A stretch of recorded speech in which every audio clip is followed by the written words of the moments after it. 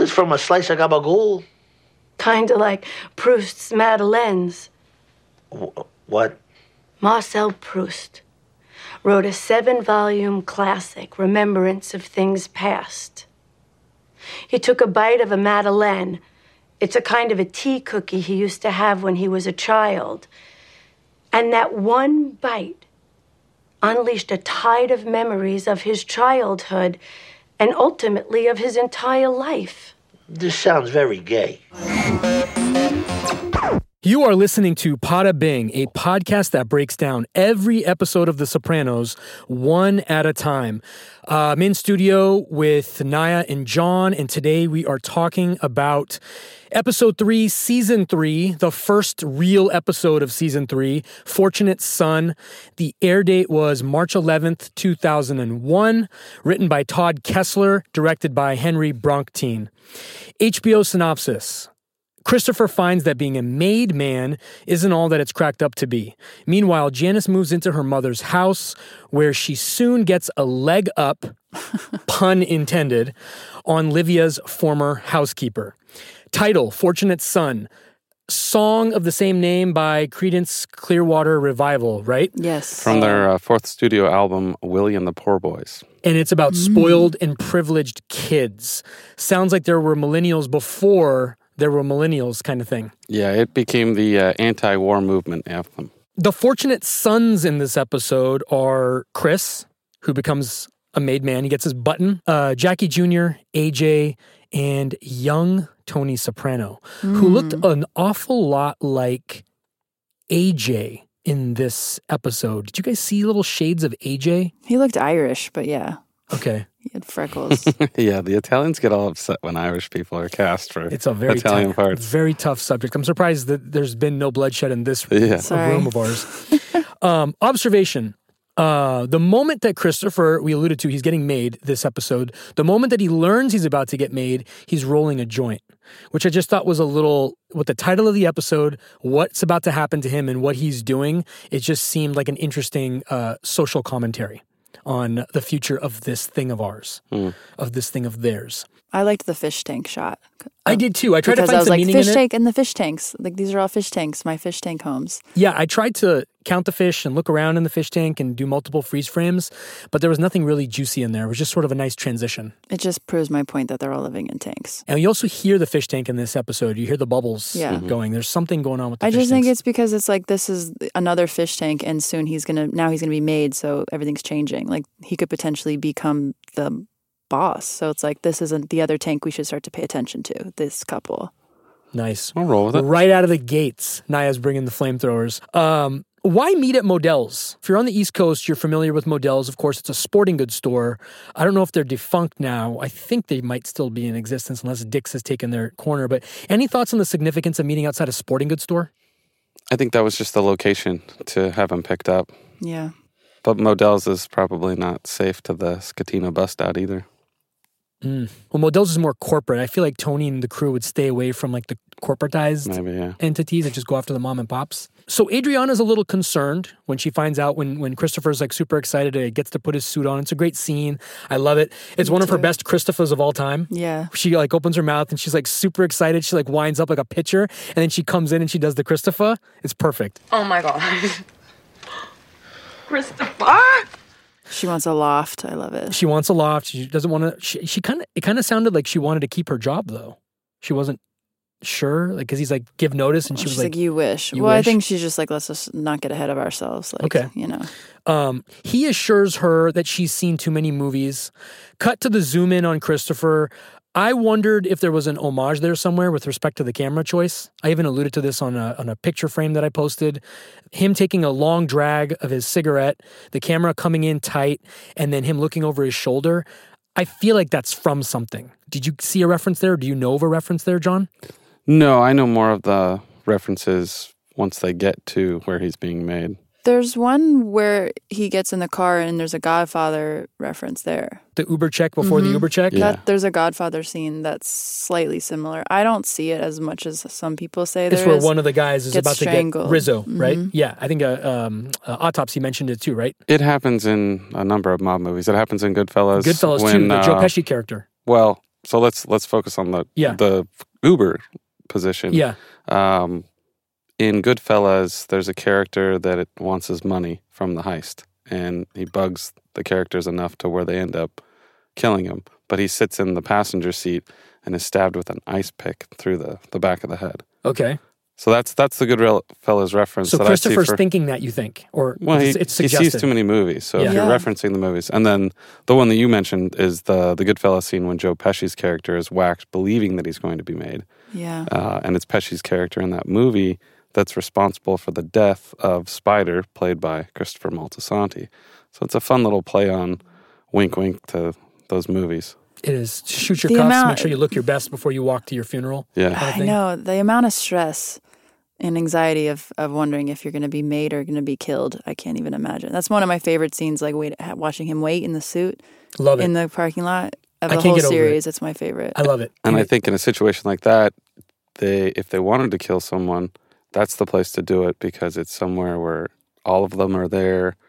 The guy's got his guard down and he's expecting to be a part of something. So he's trusting to go hop into a car or do whatever. Yeah. Quick location note.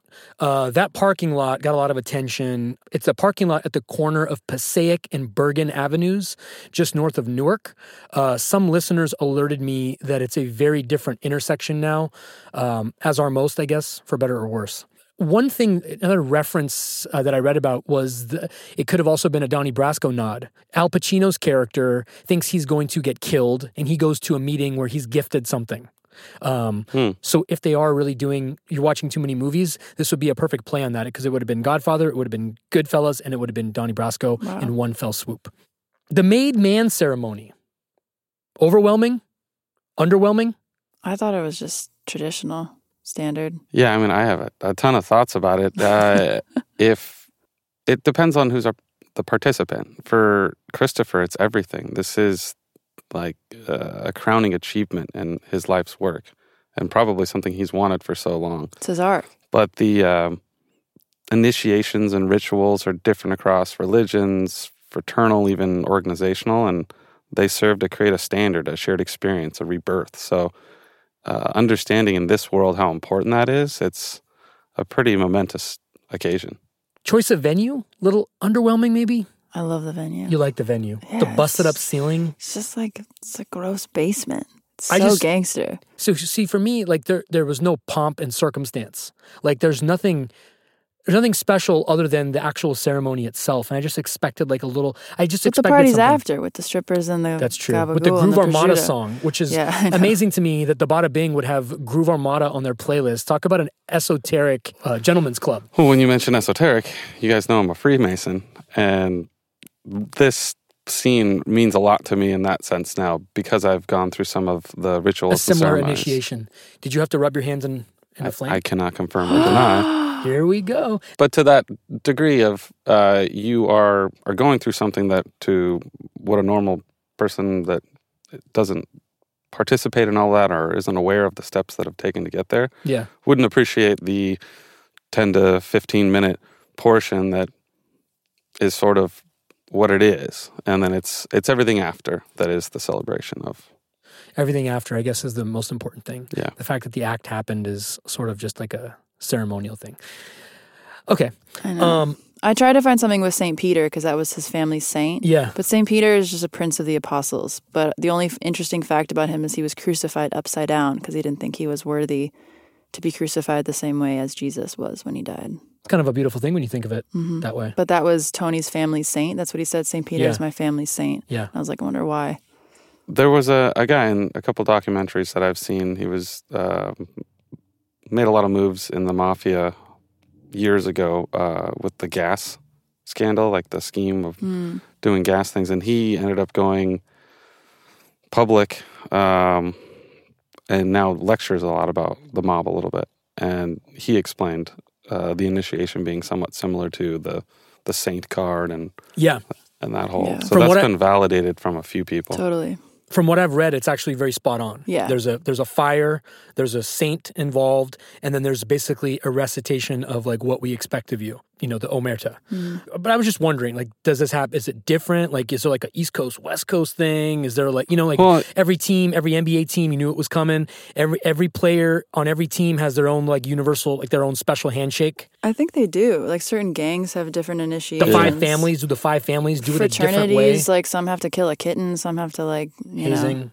It's ultimately, kill a this person. is the unifying shared experience that creates the solidarity for this group, be it for good, bad, or indifference. This is just, I think, in society, a tradition that's created to strengthen, a united front or one group. The 6G minimum every week that Paulie tells Christopher he owes him once he gets the sports book feels like a lot, right? Yeah.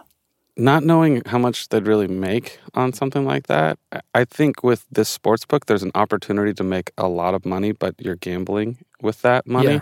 And Paulie's thing is, this could be as big or as large as you want it, but you're still it's the operating cost. Like, he just sold him a franchise. Welcome to the NFL. Yeah, yeah. I thought it was good timing because of the Super Bowl. Julius Caesar was an epileptic? First of all, that's a great title for some kind of series on the Discovery Channel. Okay? Not Netflix now? No. Have you switched networks? Yeah, we're not. Lifetime, Oprah. We spread the love. Oh, yeah. Do you have something on that? You looked at me like you had something. I want to. No, I was just excited about Discovery. No, I did. It looks like facts appear to suggest a simpler, more logical diagnosis of stroke. Yeah.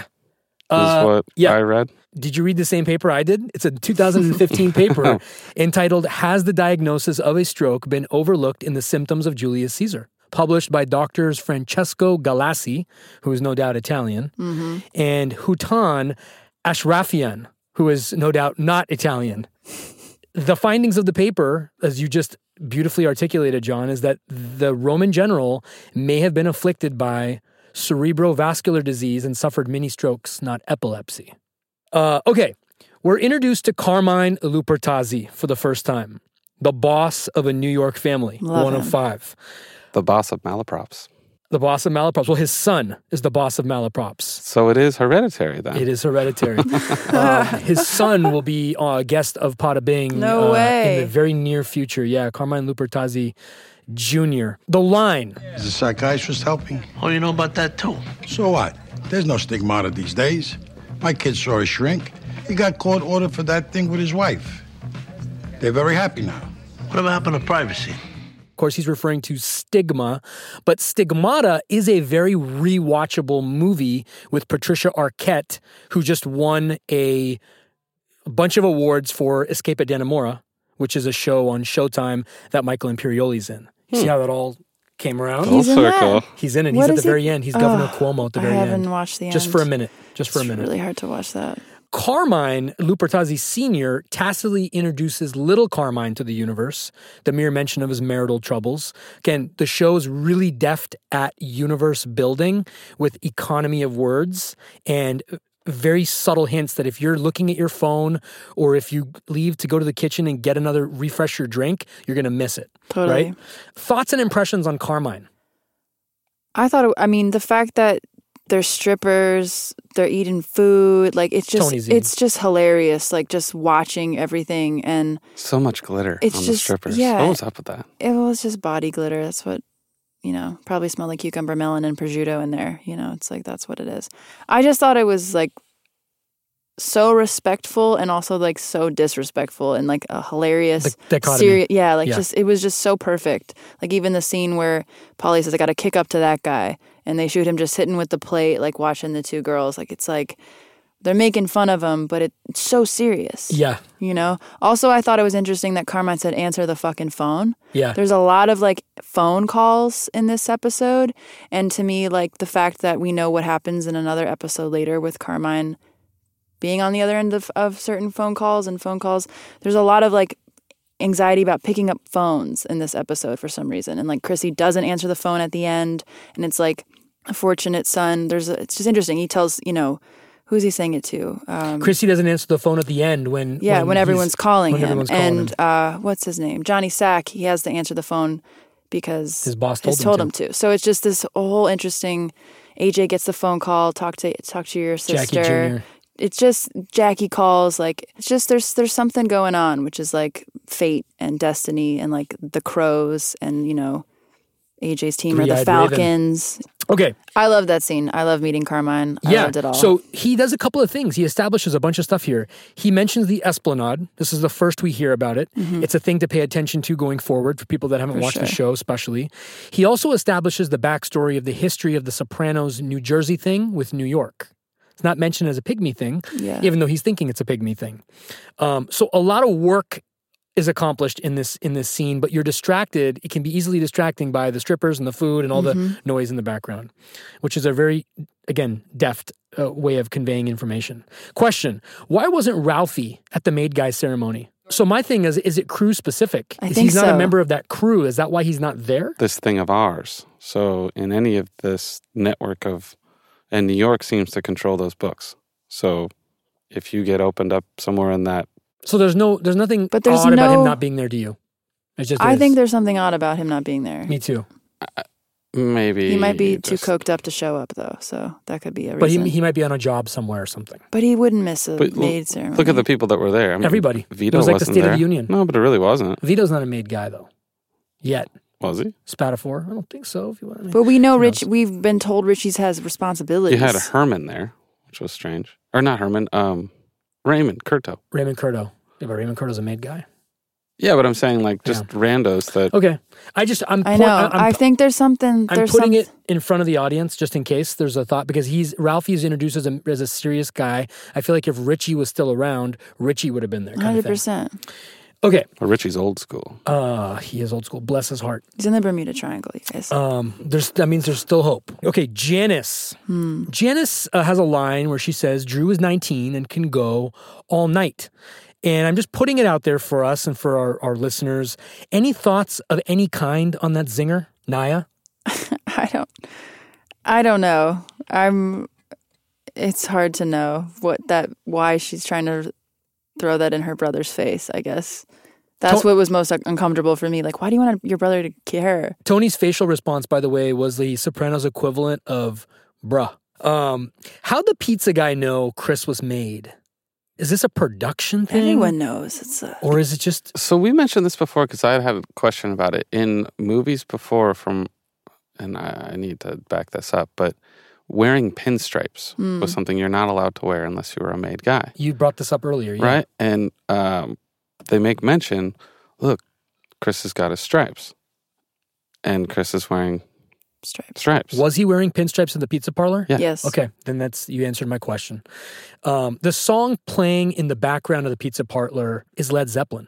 It's a song by Led Zeppelin. And it's the first Led Zeppelin song ever to be used in a TV show. Because they turned it down before. Ever. They turned everything Oh, I thought down. it was just for Sopranos No. this long. Yeah. It's a huge The deal. Sopranos was the first show to get a Led Zeppelin sync. Isn't that nuts?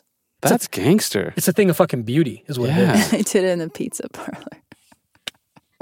It's appropriate, though. I know. It's You know? just Americana, David pizza Chase parlor. is like an ultimate gangster. Like, thank you, I'm always Thank learning you stuff thank about you, Led this Zeppelin. show. yeah, Pizza parlor. Jackie. Yeah, like just we're Not not the not Soprano even House. out credits. Not Stugatz. Yeah, not someone getting whacked. Not out credits. Right here. Pizza parlor with Jackie Jr. Yeah, Very cool piece of trivia, though. I love that. Incredible. 'Cause Yeah, I of all the love new Led Zeppelin. information that we get, like this one sort of blew my mind. Yeah, mind-blowing. Again, the show in and of itself was groundbreaking with music syncs. And this is a case in point in that. Michael Carbonara. Observation I liked, how they introduce Benny to the show, another future guest of Pada Bing. He was on trial, but the DA tossed the charge. So simple, but so expansive in setting things up for Benny. The economy of words or the complete omission of them sometimes is utterly just fascinating to me. Yeah. There's a guy standing next to Christopher. We're all wondering who he is. We don't ever hear it, aside from Dino Cerulli asking him, DA, drop the charge. Yeah. All you need to know. Thing of beauty. Totally. And Chrissy's there just to hear congratulations. He doesn't even get a piece of pizza. No. He's just there to walk around in his pinstripes. And then he can't be seen in a place like that after all. Of course not. Is he an asshole for saying that? No, he's ahead of the curve. He's bragging. No, but he's uncomfortable in his stripes too. He's realizing I still am Jenny from the block, but I can't anymore. I think he's pretending. I think he thinks that he can say that now. Well, what's great too is he comes back to that same pizza parlor wearing a leather jacket, ready to do the dirty work just to make the money to kick back up to Polly. Yeah. So it's how quickly he can remove those stripes. I'm kind of sad that neither one of you like my J-Lo reference. I love Jenny from the Block. I'm still Jenny from the Block. I was really proud of that one. I missed it. Okay, funny line. Christopher says to Jackie Jr., heir apparent, because the poor made man doesn't know that it's supposed to be heir apparent. Again, it's so amazing because that's what Christopher Moltisanti in real life would do. I know. It's too real. Chris gets made. Tony, on the other hand, doesn't want Jackie in this life. He tells him to stay at Rutgers. He also doesn't want this life for his son, AJ, either. That was a big confession we heard. Which is a big confession, right? It got me thinking about the timing of all three of these storylines at the same time is interesting. It's okay for you, Christopher, but it's not okay for my son, and it's not okay for Jackie. And we later learn that when Tony and Christopher are in the basement together, Christopher's kind of uncomfortable with the notion that it's not okay for Jackie, but it's okay for me. Thoughts on why it's okay for Christopher, but why Tony's trying to cut everybody in the younger generation out? I don't know. And I was thinking about that on the way over here because then I went back to The Departed, and Matt Damon's character is bred from a very young age to be brought up and even work in regular society, but work directly with the mob, to be an informant. And then even in Goodfellas, his character is brought up at a young age to this thing. It would seem that if they were really proud in this very episode where they're so proud to carry on this heritage and this thing of ours, that they wouldn't be more inclined to know that it's going on to their own blood, passing that generationally on. I think that's why Chrissy gets it versus he wants AJ, because I think in this time, in this day and age, the mob, it's harder to be in the mob and it has a negative connotation.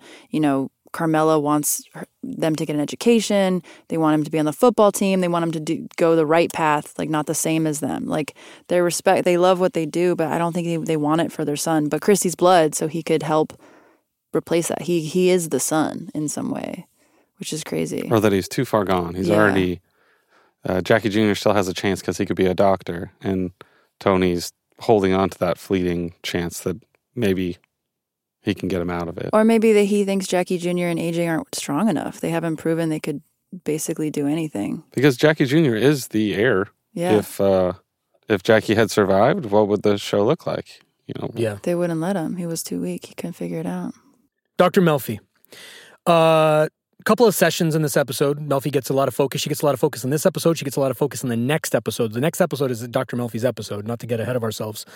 But Tony puts the phone on the table. I thought that was cute, as opposed to putting cards on the table like one is supposed to do in therapy. Just wanted to point that out. Also with all the calling in this episode. I know it was also football season, but like, what's the right call? But that's usually, here? it's a sign of respect. Yeah. If you're like in a phone interview or a regular interview, you take your phone out, you put it down. Yeah. Or you take your watch off and like that you're mindful of the time. Yeah. But I thought how funny it was that he made a point to do that and then interrupts and takes a phone call. Yeah. Yeah.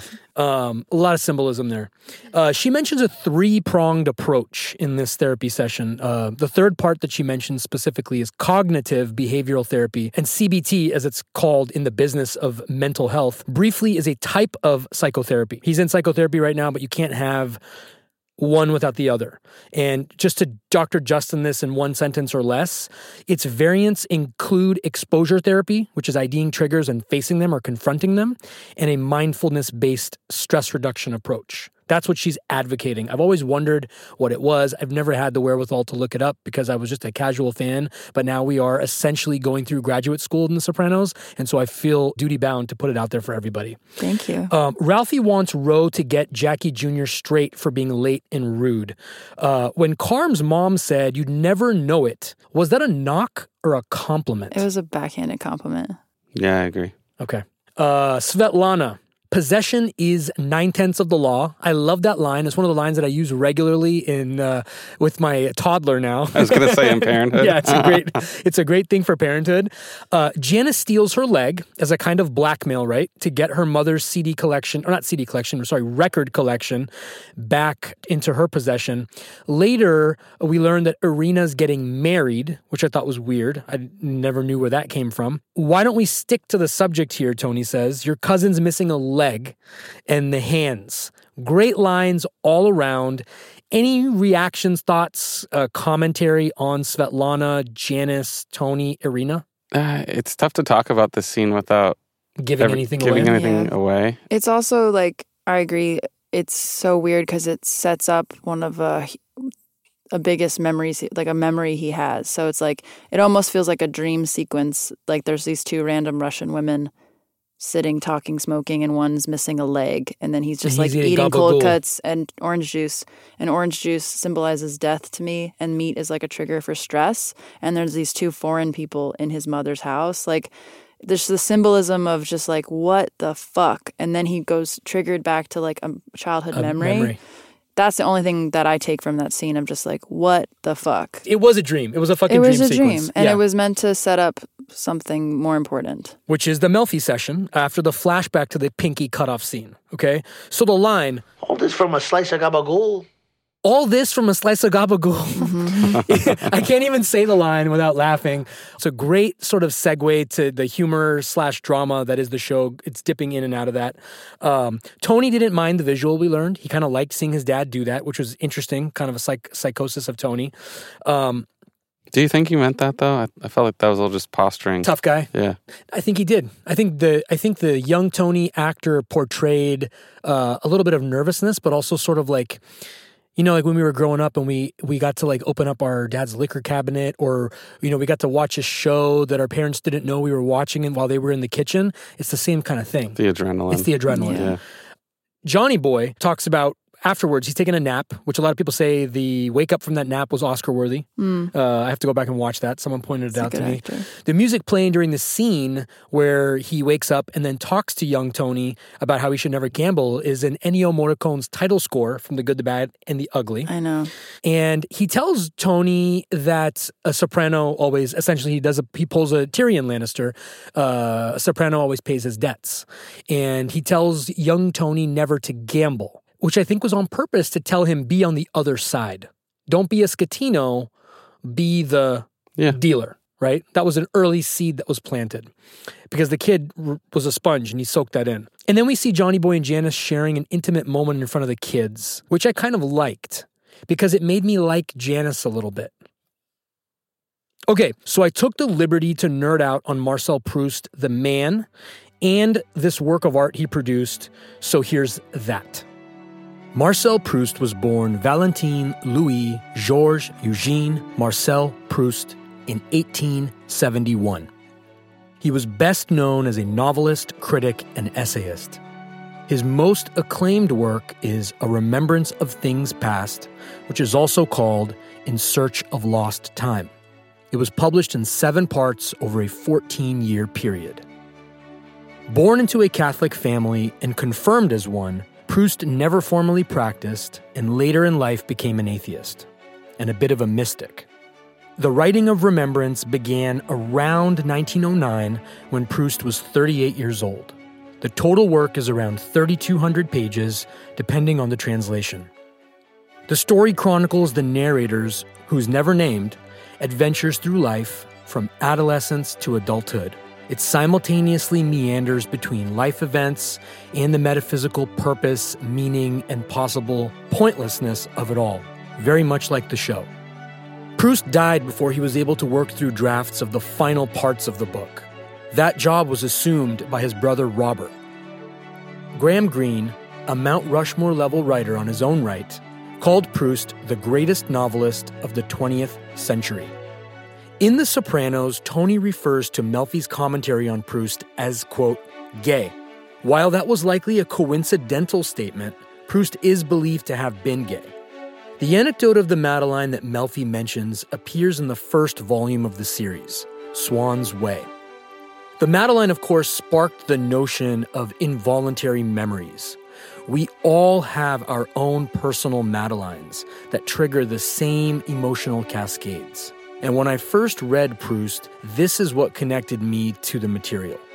For me, my Madeline equivalents are Taco Bell and Nirvana's 1994 MTV Unplugged album. Time stops and memories percolate in both instances every time. Proust is a welcome addition to the fabric of The Sopranos, and when I first heard Dr. Melfi mention him several years ago, shortly after I had finished studying about him in school, I recognized something greater was happening with this show that made it not just a show, but rather a holistic experience.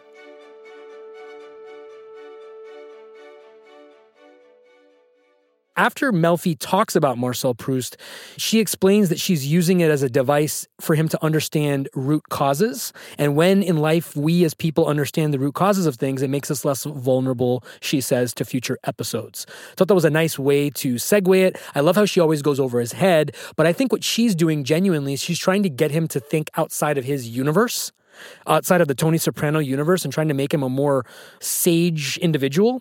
And that's why she name drops these people. It's not for our benefit. It's for the benefit of her patient. We also see progress. He's literally grilling meat. And AJ comes out and says, Mom says she's waiting for the meat. Like, that would be literally an example where he should have a panic attack or feel stress, and nothing happens. Yeah. And he's talking about work. So because maybe this new understanding of just even identifying what he did in therapy, maybe that's why that was averted. Like, they set that up where it's like, he's literally grilling. He's talking about business that's stressful. And AJ literally says, like, Mom wants the meat. Where's the meat? And it parallels what Melfi said, like, where the meat comes from is the pressure of bringing home your own bacon. Nothing happens. He's chill. So I don't know about you, John, but when she says averted, I think of Tony. Uncle June and I, we had our problems with the business. But I never should have raised him about eating pussy. This whole war could have been averted. Cunnilingus and psychiatry brought us to this. Every time I hear the word averted, I hear Tony Soprano's pronunciation of it.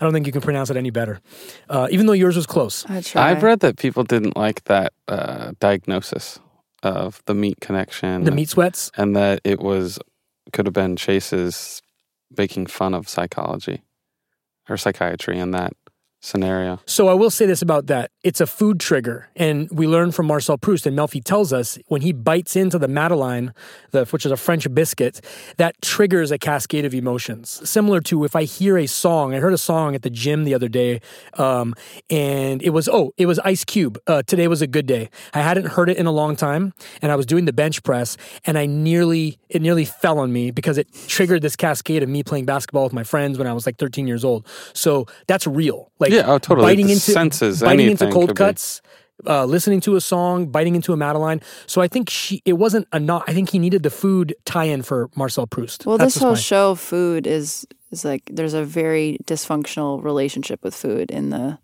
show, and like they emotionally overeat most of them. Even like the fact that even in the dinner scene, Carmela has the line, Mario Patelli's string beans, my favorite line of this entire product placement. It's a good one. They didn't even need that. They didn't even need to see her bring that out. Like, she was so proud of it though. Yeah, but like food is such a crutch, but also like, even later on, I know this doesn't matter, Mom, but food doesn't solve every problem. Like, what's wrong? You got to eat something. Yeah. Like, there is some weird food addiction with Italians. The non sequitur of Mario Batali to the phone call that AJ had, that was a nice transition. Yeah. The use of that was a great transition because Totally. you see her and then it cuts to a scene. Meadows going to Litchfield, Connecticut, which is a place where Benjamin Franklin was once held prisoner during the Revolutionary War.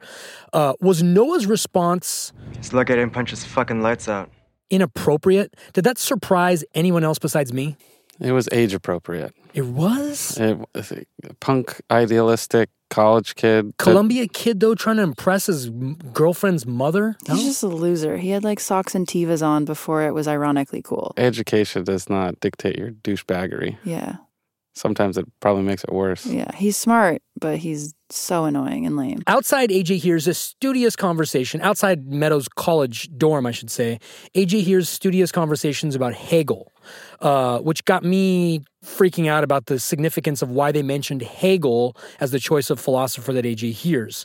So I looked into that a little bit. Hegel was a German philosopher. He was responsible for articulating the term idealism, but his work is considered by many to be responsible for the philosophies of Nietzsche, existentialism, and modern psychoanalysis. So the connection to Nietzsche was a nice dime from the writers because it was Nietzsche that threw AJ into a tizzy before. You just barely hear him mentioned. If you're not paying attention, you're going to miss it. It's a big episode for AJ. Big episode for AJ. Janice plays dumb regarding the leg. Who's Bill again? I missed that. I got up to refresh my drink. Her knight in shining armor. Okay. That's who carried her out of the Gap store when her leg fell off. Did you miss that too? Like, were you? Yeah, because it was just so quick. Okay, so that's Svetlana's guy. Established. All right. Chris back at the pizza place. One of you mentioned he was in a leather jacket this time. There's a bunch of lines in here, but there's also a lot of story that takes place. He learns that there's a job at Rutgers. There's a benefit concert, Jewel's benefit concert. Are we fans of Jewel? Were we fans of Jewel? Love Jewel. Good story. Jewel, yeah. Dino got pinched, which was Jackie's friend. So Jackie's in for this heist, if you want to call it that. Scream, the masks that Christopher and Benny are wearing. Was this like Scream primetime? Yeah. It had to be, right? Yeah. Rejuvenated the modern horror movies. Yeah, for sure. For sure. Did any of you guys catch Perez Hilton? Yes, he was cast in this. He was the one they robbed from. The kiosk. Yeah, it's Perez Hilton. Have you met him? Yeah. He seems like he'd be a character to hang out with. He'd be a good character to rob. Let's just say that. He could be easily robbed. Back at the Soprano house, the dinner table, just the three of them this time. There's no Meadow. Awkward family dinners. Let me count the ways. How many times do we see awkward family dinners in this show? My poor brother. Why did overhearing conversations about Hegel push AJ away from college? I'm not sure if this is a reach, and I may edit this out unless it comes into something useless. Was it something much simpler than existentialism? Like, why did he all of a sudden freak out about college to you guys? Was there anything there? Yeah, is there a point to that? Of course. I think this is he's growing up. He has to make decisions. He wants to join the football team. Like a couple of episodes back. Does he want to play though?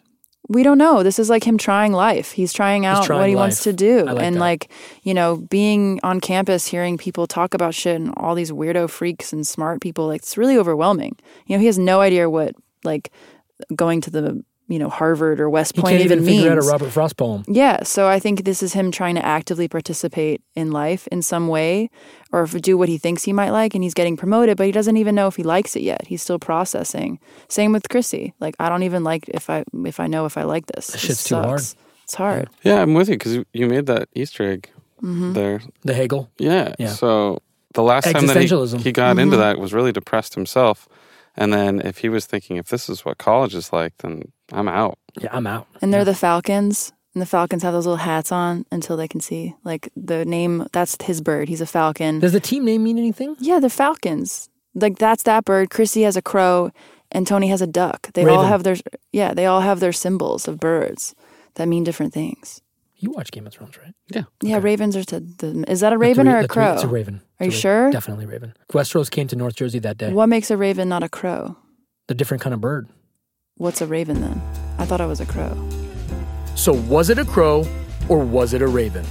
Of course, I was partially joking about it being a raven to merely bring the world of Westeros into the world of The Sopranos for a moment. But here's some info on the distinctions. Obviously, both are black and look relatively similar. And it is confirmed that there is no consistent distinction between ravens and crows. But ravens often travel in pairs, while crows are seen in larger groups.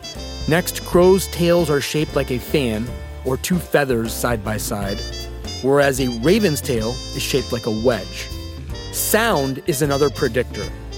Crows make a cawing sound, but ravens produce a low croaking sound. As far as New Jersey goes, raven populations have been on the upswing since the 1990s, and they are usually larger than their crow cousins. Just putting this all out there for you guys. Back to the show. Paulie gets paid. I love the scene where the Range Rover's pulling up. Christopher jumps out of the car and he pivots his foot. And that dolly shot is insane. Amazing shot. He comes in, he's pissed, he hands him the money. it just, this whole sequence is basically just, the main takeaway here's the lines. It's just a dime bag in writing ingenuity. You got to get your 7 hours. It's inspired many memes from this interaction alone. Yeah. Welcome to the NFL, kid. Tomorrow's a new day. I've been saying tomorrow's a new day to everybody ever since I've seen this. His optimism, Paulie, he's probably one of the most positive characters in the cast. He's a good guy, but don't fuck with him. But he's been in the military, so part of me thinks that training is like he's got to... So I got a conspiracy about all of this. Tell me. There's a scene where Tony takes the call during busy season at Melfi's, and he talks about 50 grand and something about, if he can cover it. And I'm thinking, what if Paulie had someone bet in Chris's new book, taking advantage of not laying off the action in Philly or that college game itself, and bet big, forcing Chris to lose his nut a little too and have to pay Paulie more. Because for the money that Paulie got, $2,000 plus the 6 G's to hand to Tony, they were way too excited about 6 G's. I felt like this was like a lesson that they taught him. And he even went into, how is our young... Because he So let's kick him down really hard so that he knows. And what we're going to do is give him the books. We'll take advantage of it. You know the books better than he does. That makes sense. Run some stuff. Make some money off Drown him out, and then we'll get a little money for teaching him this 100%. lesson. And then they talked about it like they knew they were in on something together. And that makes a lot of sense when he meets him for dinner. Which is a question I have for you. Paulie goes up to pay Tony, and I wondered how much. You say it was the whole bag. He gave him the whole envelope. I feel like it was way more than that. I think it had to do with placing a bet in Chris's book. I think that's true. That My makes sense. takeaway was, does Paulie owe more now to Tony as a result of his previous bag being light? You know what I'm talking about? Which bag? He got 4 G's from Christopher the first time. And he said, it's light. And you're going to owe me 2 more because he has to kick it to the man upstairs every time too. So that first payout that Christopher gave him was light. So he had to go into his own. And he had to go into his own end. So, because he has to give Tony, I'm sure Tony has his minimums or whatever. So that could be 2 sides. I don't think, I like your idea better though. I just don't see, we've seen them get excited about money before, but it's been massive. Much bigger deals. Yeah. A good wink. It's just as the new fraternity kids, they get, I totally think that probably is what it is. That makes sense. I like it. Okay. Tony and Paulie wanted to teach him a lesson and have a little fun on the side. Yeah. Because it's a game. Because he's a newbie. That's cool. After that, Tony asks Paulie, what's wrong with the kid? When's he going to grow up? Okay, which kind of could go against what you said, because it looks like Tony's trying to get under the hood a little bit on Christopher, but it cuts to AJ on the field. This is how the show ends. When's this kid going to grow up? Cut to AJ Soprano being told that he's going to be made defensive captain, and then he faints. He has the episode that Hesh tells us that Johnny Boy had, that we saw young Tony Soprano have earlier in this episode, and now we come full circle with AJ Soprano having it, to the end credit song of Where's the Money by Dan Hicks, which was an interesting choice. Again, a big fuck you. Okay, I think that's it. We're done. Favorite scene? The maid scene. Yeah, that one's good. Mine's the long drag with the camera. That's my favorite scene in the entire... It's cinema. I'm so attracted to him. Any nitpicks? The slow motion with the football... There was a lot online about what it meant and why. Yeah, and it's a lot of heat. Yeah, and I try to figure out what it means for myself, and I don't know. Because it doesn't age well. It doesn't age well, but it's like, I think it's more what we're talking about with AJ trying to figure out himself. I don't think it has anything to do with seeing his father as a monster. I think it was for us to think that maybe something harmed him, he got hurt. Because when everything slows down, you freak out, oh my God, something happened. Something's going to happen. But I think it's just him having a moment, the way you would have a panic attack where things either all slow down and he's just disoriented. I always read it like it was AJ. We were in AJ's head 100%. For a minute. Yeah. He was dizzy and he was kind of feeling his way through it. And then when he came to, it goes back to real world. Yeah. Any lessons learned from this episode? Tomorrow's a new day. Lay off the action on Philadelphia a little. And don't bet. Could a Netflix series be spun off on the basis of this episode, and what would it look like? You guys already heard one of mine, which was Julius Caesar was an epileptic. I wouldn't watch Question mark? That's the title. The emphasis on the question mark. I have the All Night Show starring Janice and Drew. It's a variety show that goes all night. What channel is that on? It's pay-per-view. Yeah. I'm waiting for Real someone to sign a sex. contract before I announce the. I have a reboot of MTV's Made, but Made, and One Wife, Monotony or Monogamy. It's a malaprop on marriage counseling, starring Carmine Jr. And his wife and Melfi. And it's a backstory that you don't realize that the psychiatrist that little Carmine was seeing was Melfi. And it's like, what would that have been like? Because he had problems with his wife, remember? But now they're fine. Now they get along. Way over. There was a... I hate that. That one's getting removed. Man. But you try to make a malaprop out of a TV show name. Yeah. That's true. I would like to see Richie as a kid. So I have witness protection as one of mine, the last one, which is because they mentioned that when Tony tells Jackie that your uncle's in witness protection, and you could do a show called Witness Protection, and basically it's a show with a frame where you expect to see Richie, but you just never fucking see Richie because he's actually dead. So it's just scenery. I love it. And it's like crickets, and it's like Hawaii. Okay, you see the ocean, you see waves, you see a nice apartment, but no sight of Richie and no dialogue. It's just 30 minutes of silence, and it's witness protection. Last call. Anybody got anything? One of my favorite episodes, I think. It was a great episode. After watching this again, I was like, damn, I like First this real one. episode of the season. Yeah. I love the slow burn of season 3, to be honest with you. I guess my only real question is the Raven, or whatever the fuck bird it is, warning Christopher or not? Yeah. Is it a bad omen? I believe it's symbolism for sure. 100%. Timing, the eye contact. It could mean nothing. It could mean something. The ambiguity of David Chase is at full force again. But I like to believe that it's basically him saying, because Tony says right before, you guys can change your mind and we won't judge you for it. And he looked to the window. And that was his out. Mm-hmm. And when he decided to stay in, the three-eyed raven had an opinion. It didn't have 3 eyes, There's did no it? out in that situation, though.